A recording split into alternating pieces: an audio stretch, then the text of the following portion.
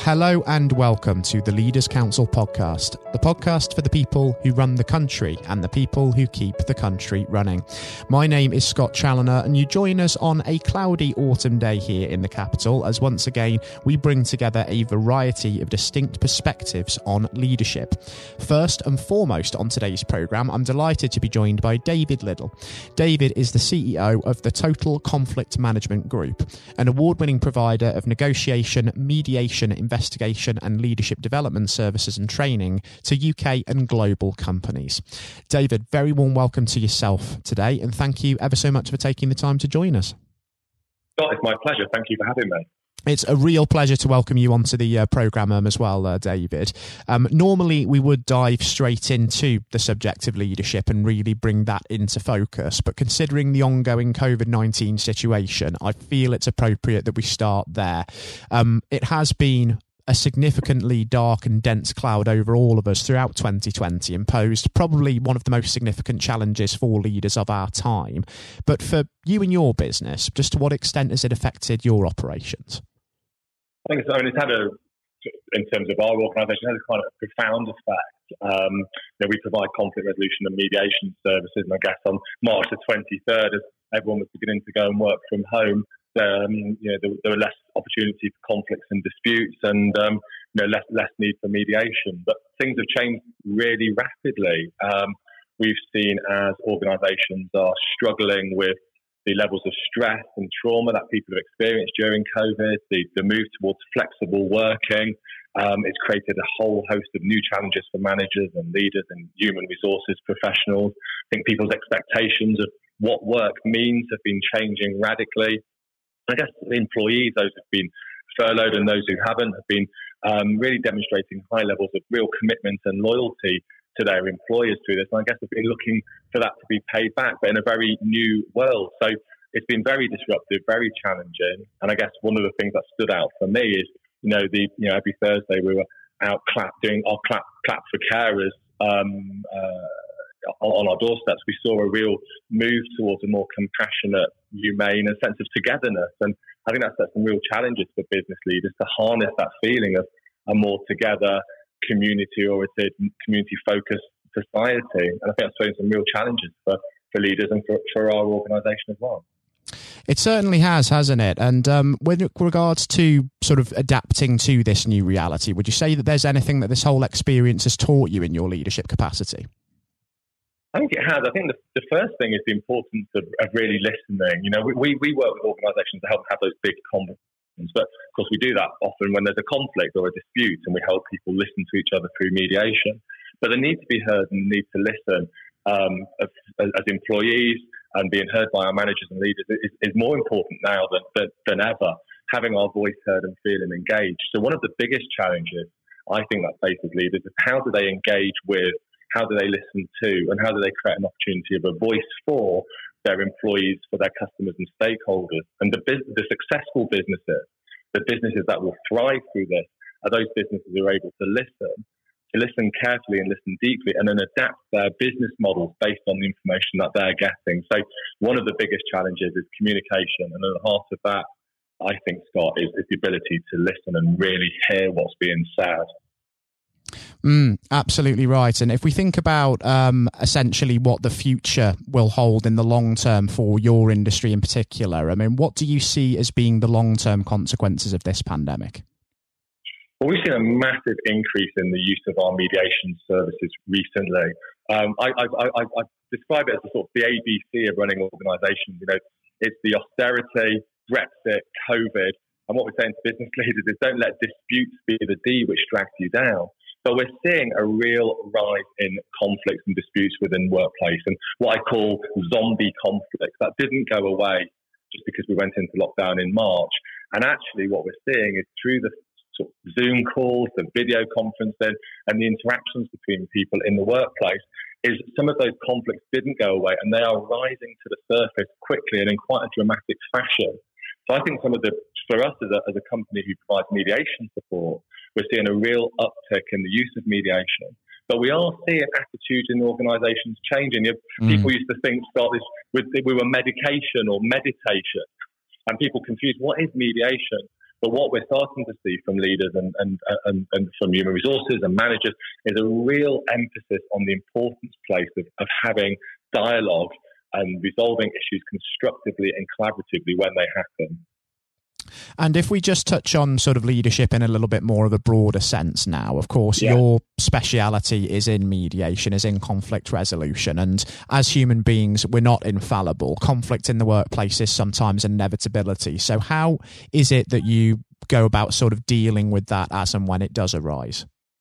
That's a great question. I mean, I would go as far as to say conflict is an inevitable and unavoidable fact of life. In fact, I would say organisations that don't experience conflict are perhaps some of the unhealthiest organisations that I've observed. So conflict is a natural expression of relationships in the workplace. I think when I mediate or when my team go in to mediate, it often occurs to us and to the parties in the case that had a manager or a leader done something at an earlier stage, maybe listened to the parties, had the courage to bring them together, had the confidence to create a space for the parties to engage in a dialogue, they may not have needed to have someone coming from outside of the organisation. So when I look at leadership and management, I ask myself some really, really simple questions, and I pose these to leaders and managers. How do you go about creating a safe space for people to come together and resolve their differences? How do you ensure that you demonstrate empathy and objectivity when you're dealing with issues? How do you allow people to speak openly and create psychological safety in your workplace so people can disagree with each other, but disagree with each other in a respectful and supportive way? And what managers tell me, and this is where I think it becomes really interesting, is when managers create a space for managing conflict effectively, and they put the parties in a room and they give them the opportunity to have the conversations, they will seek outcomes and create solutions which are deeply innovative and creative. And out of conflict comes creativity, and out of division comes innovation. So again, the successful organisations of the future are the organisations, I believe, Scott, those organisations that can harness the power of disagreements and diversity and diverse thinking, and where our managers and leaders don't treat that as an organisational risk. You know, we see so much risk aversion in our organisations. You know, we have a policy for every bad behaviour that an employee could demonstrate. And I find that deeply inhibits the ability for our employees and for our other customers and key stakeholders to come together and have conversations. So for me, it's moving from helping leaders move from policy, process and procedure to dialogue, to positive engagement, to flow, to helping the parties have those creative and innovative conversations. And if we just think about sort of the fact that you've been at the forefront of conflict resolution for the last 25 years, of course, you've been in business for yourself for quite a long time, David. What was it that sort of inspired you to sort of go your own way with that and start your own businesses with the aim of resolving conflict in this way? Well, I've always been a real passionate advocate of giving individuals a real participatory sort of leadership and management style. My first degree was in race and community relations, and I worked in Leicester up in the East Midlands, lovely part of the world, helping neighbours at war resolve their differences and disagreements. I then studied my MBA at De Montfort University in Leicester, at the same time as I was awarded 2 contracts in London at Croydon and Hounslow to set up in-house workplace mediation schemes. So I had the chance to write those up. And I was awarded a distinction in my MBA. And I guess the MBA was the point where I thought, hang on, I can do this. So I was again very intrigued by Japanese management systems, Scott, total quality management.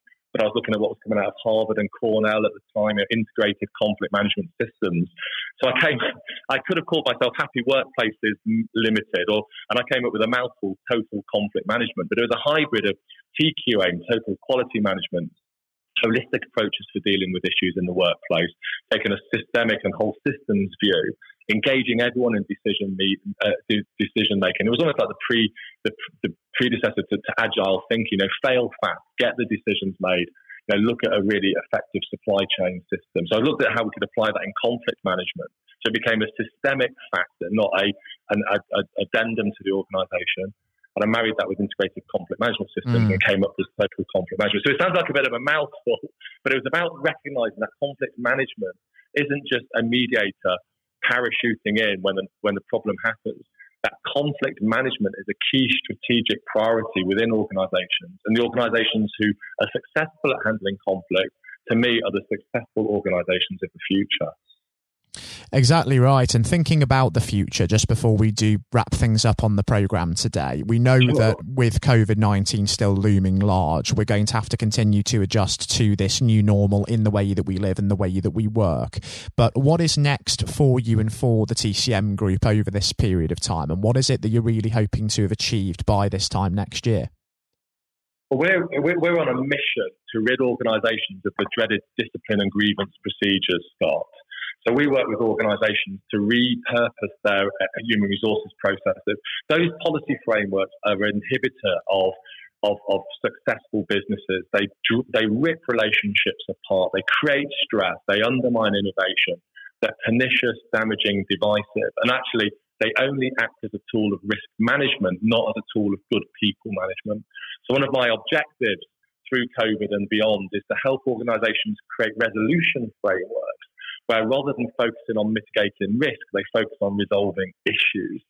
And that then takes us into the boardroom and across the management function of helping leaders to really embrace difficult challenges within the workplace, to listen carefully and actively, to create conditions for dialogue, to introduce processes such as positive psychology, flow across their business, creating happier, healthier and more harmonious workforces. And of course, it's those workforces that are happier, healthier and more harmonious that are also higher performers. They're more effective, their performance goes up and they deliver a better outcome to their customers. So working with leaders to develop the skills, the capacity and the tools to create a happier, healthier and more harmonious workforce, to remove the reliance on risk-averse policies and procedures, and to ensure that managers are able to understand and meet the needs of their employees rather than the system of management through, in essence, telling is helping managers to show the way. I'm really inspired by servant leadership models, helping managers to lead from behind rather than lead from the front by understanding the needs of employees. So there's a sort of, I guess the other part of our work and something that really inspires me is bringing the values down off the lobby wall and bringing them off the lanyards around our neck and actually making them a real part of how the organisation thinks and functions, so building them into management competencies and behaviour frameworks and human resources policies and making the value a living, breathing, golden thread upon which every other part of the organisation functions.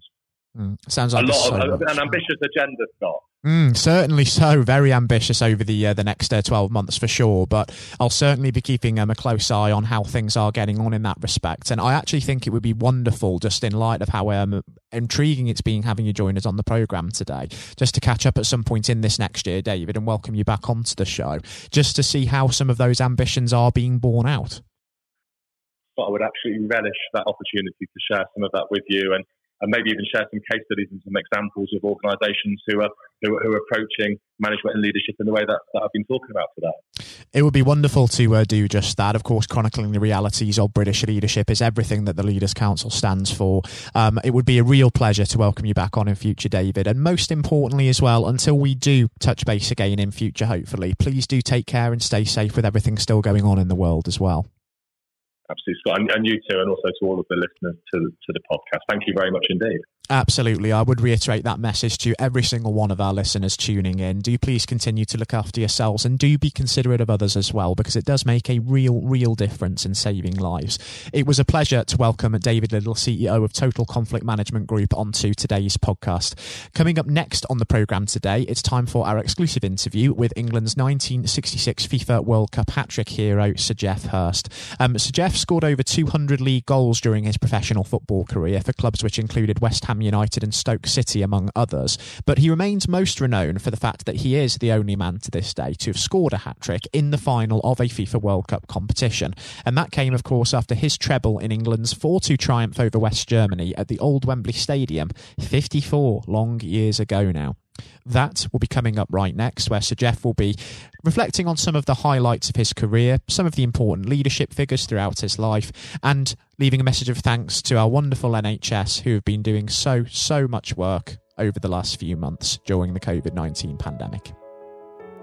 And now, ladies and gentlemen, without further ado, we extend a very warm welcome to a special guest in Sir Geoff Hurst, who joins us on the programme today. Sir Geoff, good morning.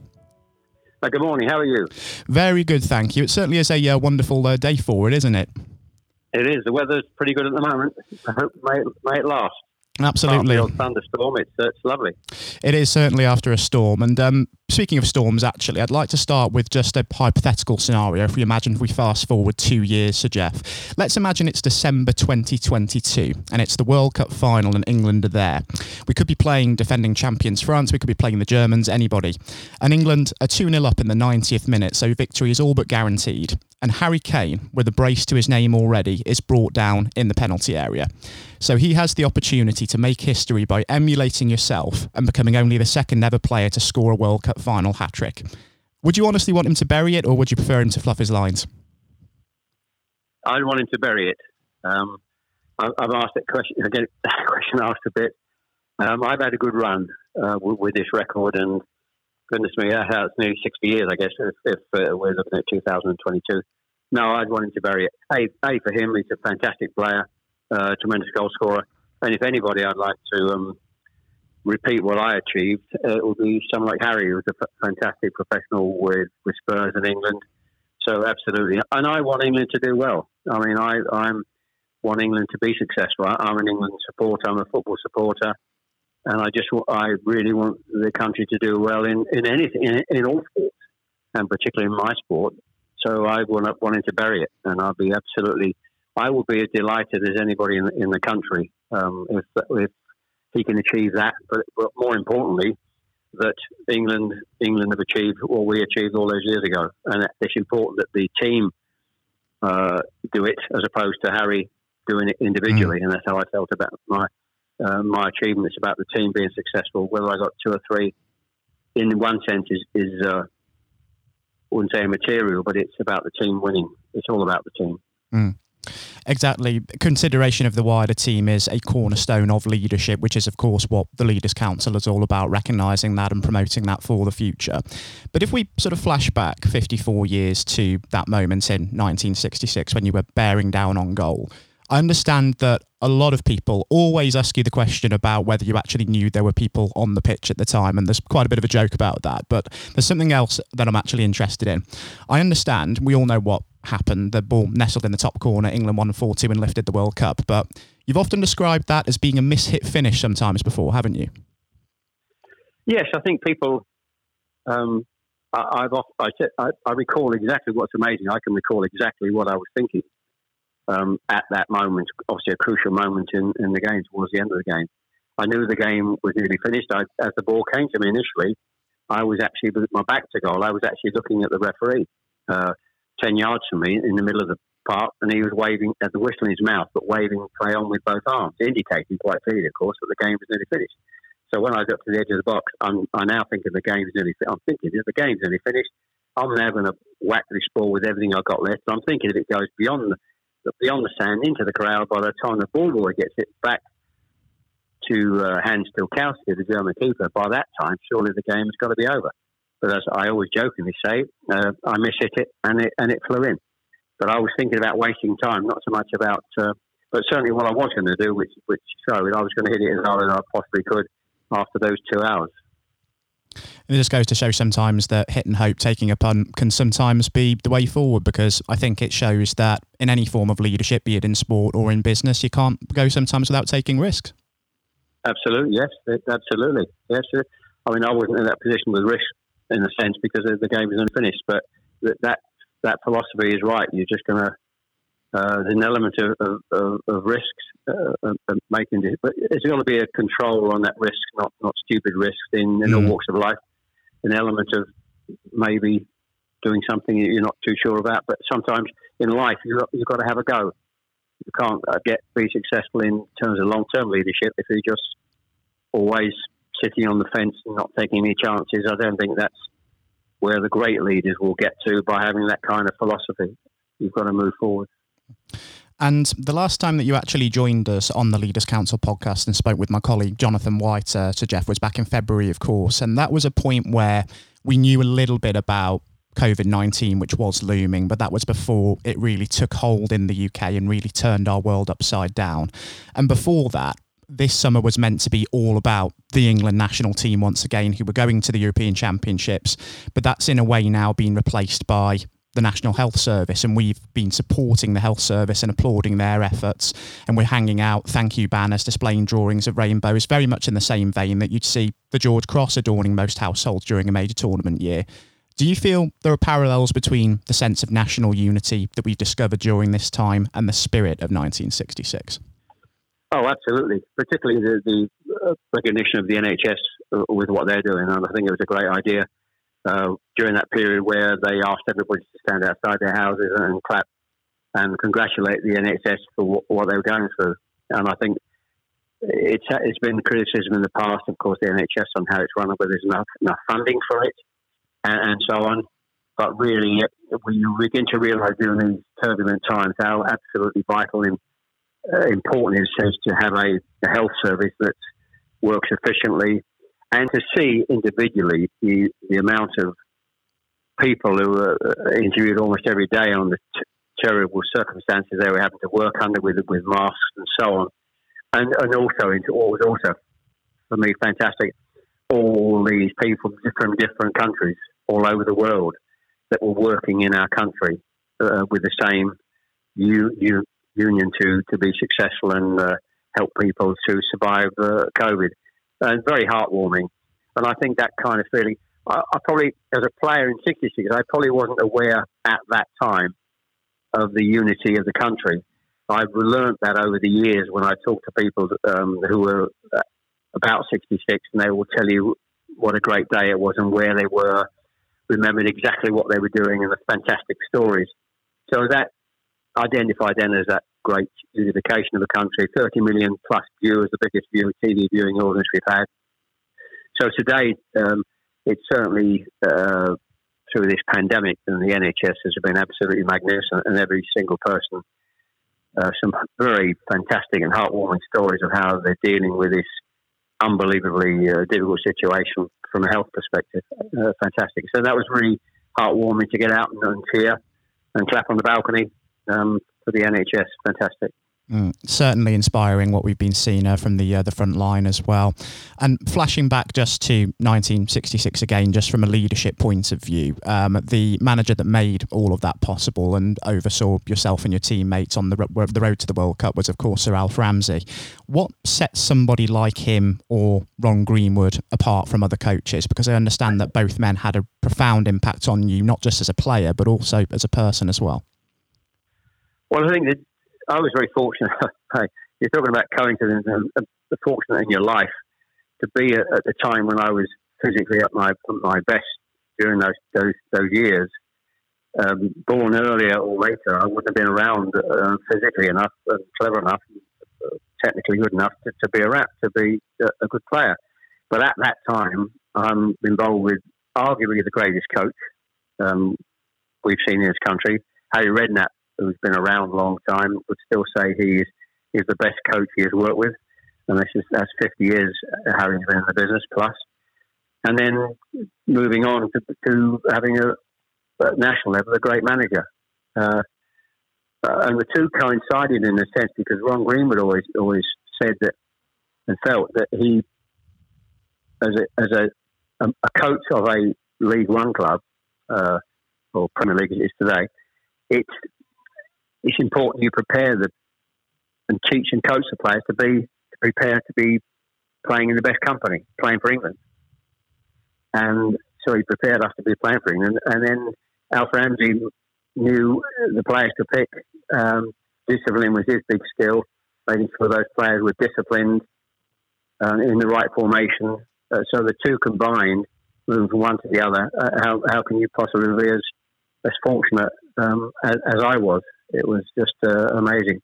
So I think I think there are two different aspects of football in terms of leadership.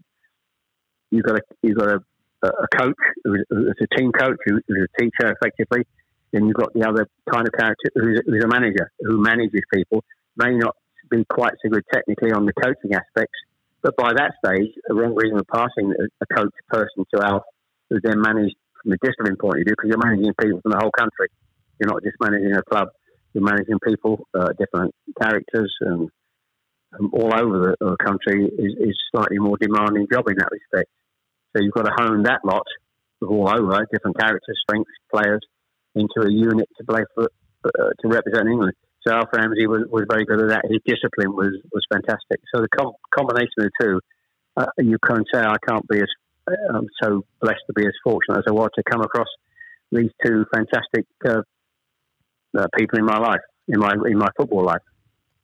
And I suppose for every Sir Alf Ramsey and Ron Greenwood as well that you have worked with, there are also coaches out there that one might work with that perhaps might not get the best out of players during their, of course, their peak.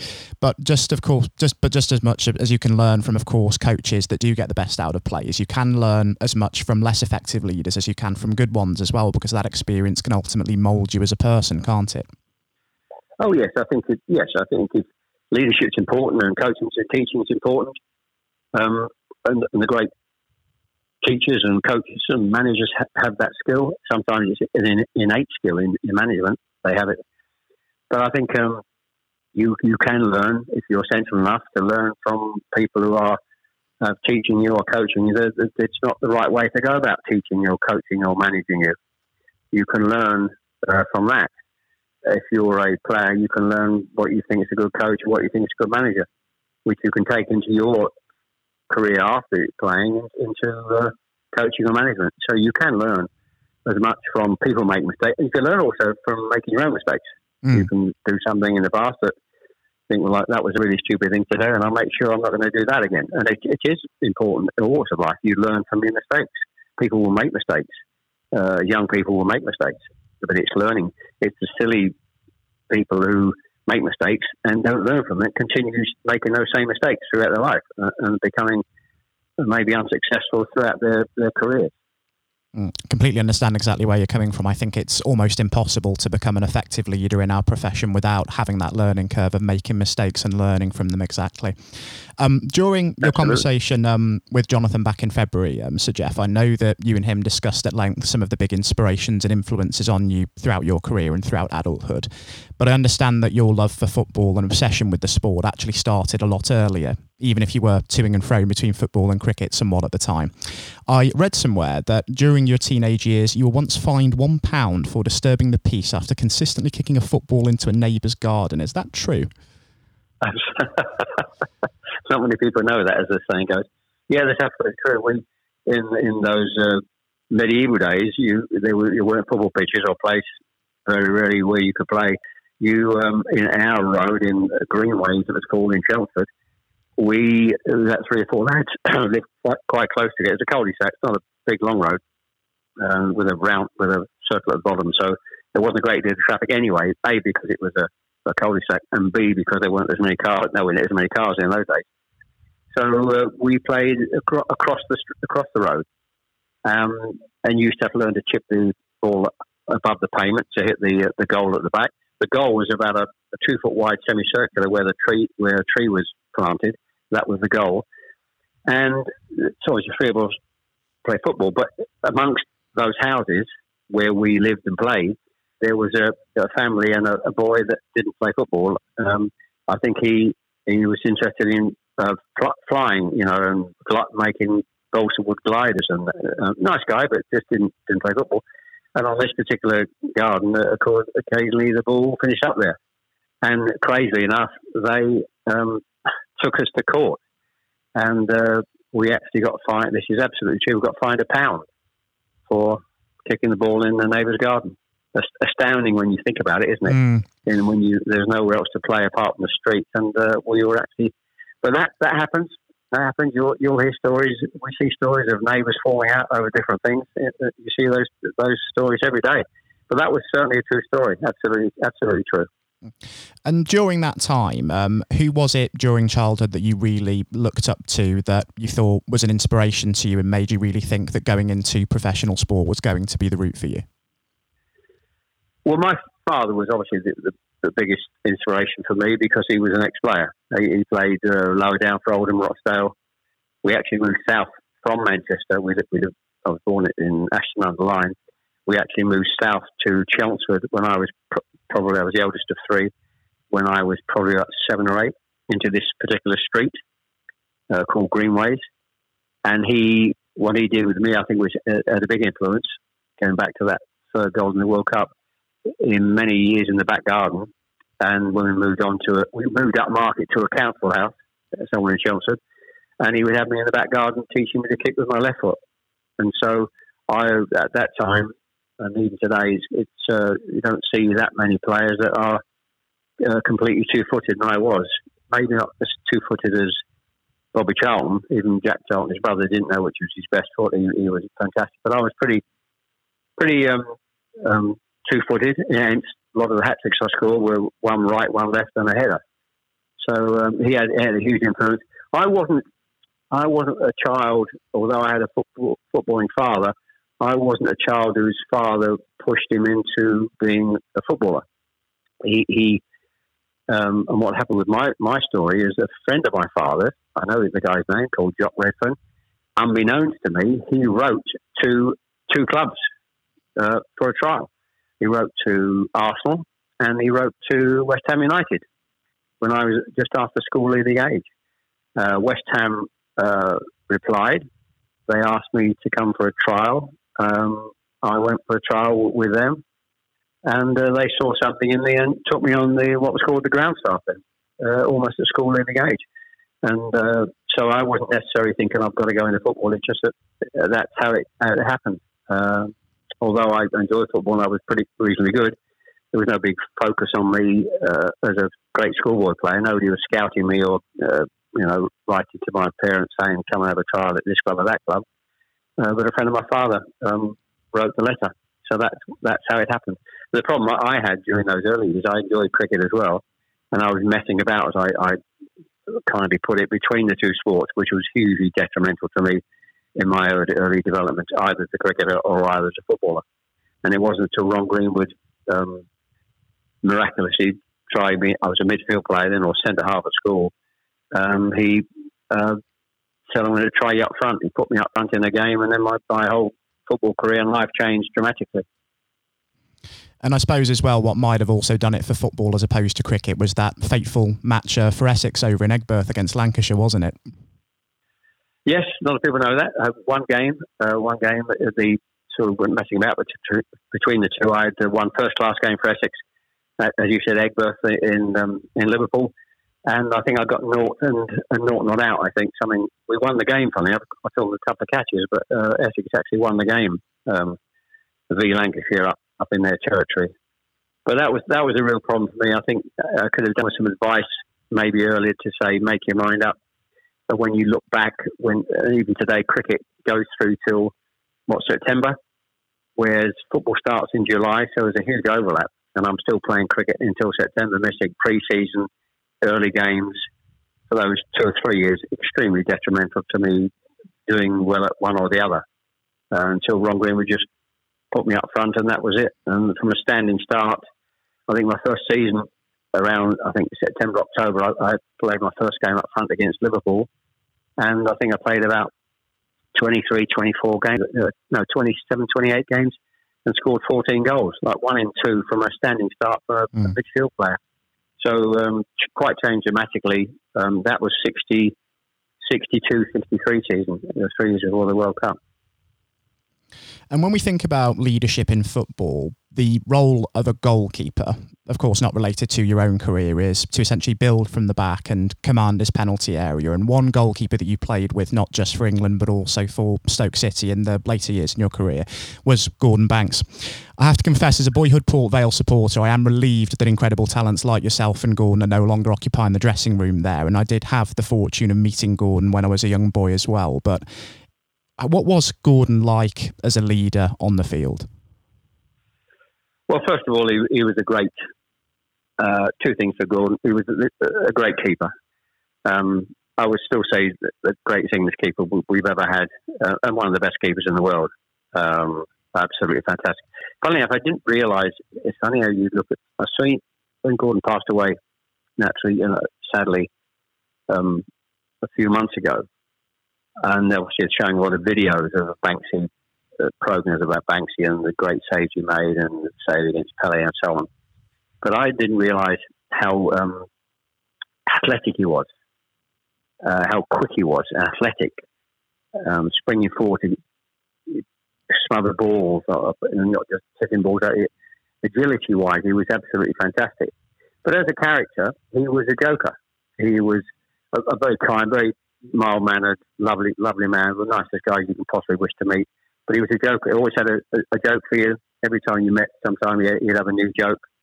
And people talk about him and who are close to him will remember what a joker he was. And they're the two things that really stick out for Banksy. And we were very lucky, of course, to have that kind of.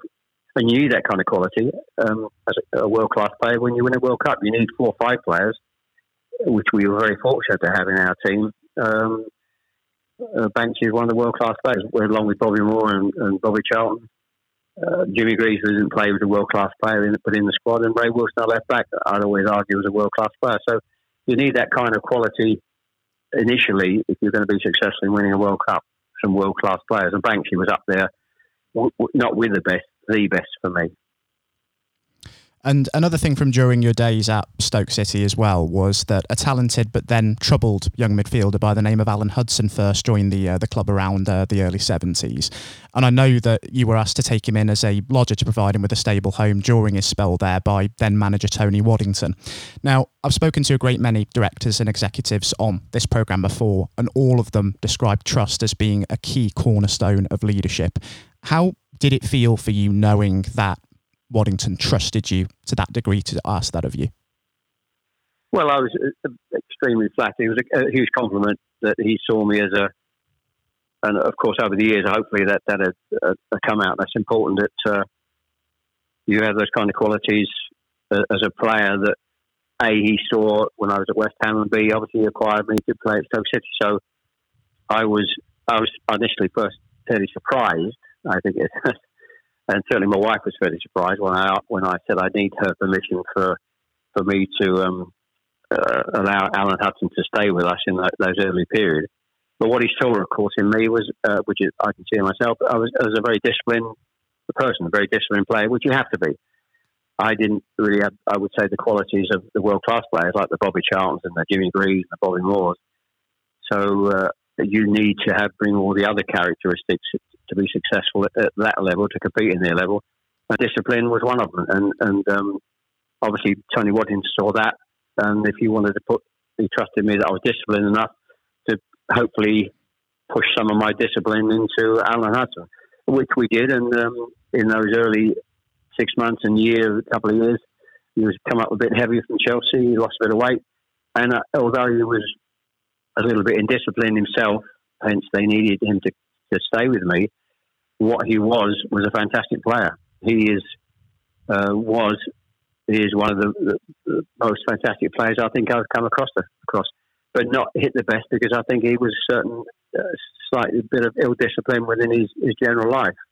And you need at the top, and I'm talking at the top being an England player, but I'd compare him purely on ability compared with ability up in the France Beckenbauer mould, without any shadow of a doubt. He was that good. So it was a bit of fun and enjoyable times. Serving Alan Hudson the cups of tea about 8 o'clock at night when we had our tea at our home for those few months. And I think it was a big help to getting Alan back on track and performing brilliantly for the club. And following on from your days with the Potters, you went on, of course, to play football in Ireland and the United States before the end of your career. Did you feel that the dressing room and indeed leadership culture at those clubs differed from perhaps what you've been used to back in England? Well, I think Ireland was just still with Cork Celtic, so it's hard to judge and make any comparisons. And of course, in America, it was the early days of football in America, and I thoroughly enjoyed my time at Seattle. So it's difficult to make a comparison. I think I was fortunate at West Ham. It was a great time with the club, and I was fortunate to play with Stoke City for 3 years, and it was a fantastic time for that particular club. They won, of course, the League Cup before I went there. Sadly, they knocked us out in the semi-final. So it was a marvellous time for that particular club, and very close. I think we played Ajax in the following year in Europe.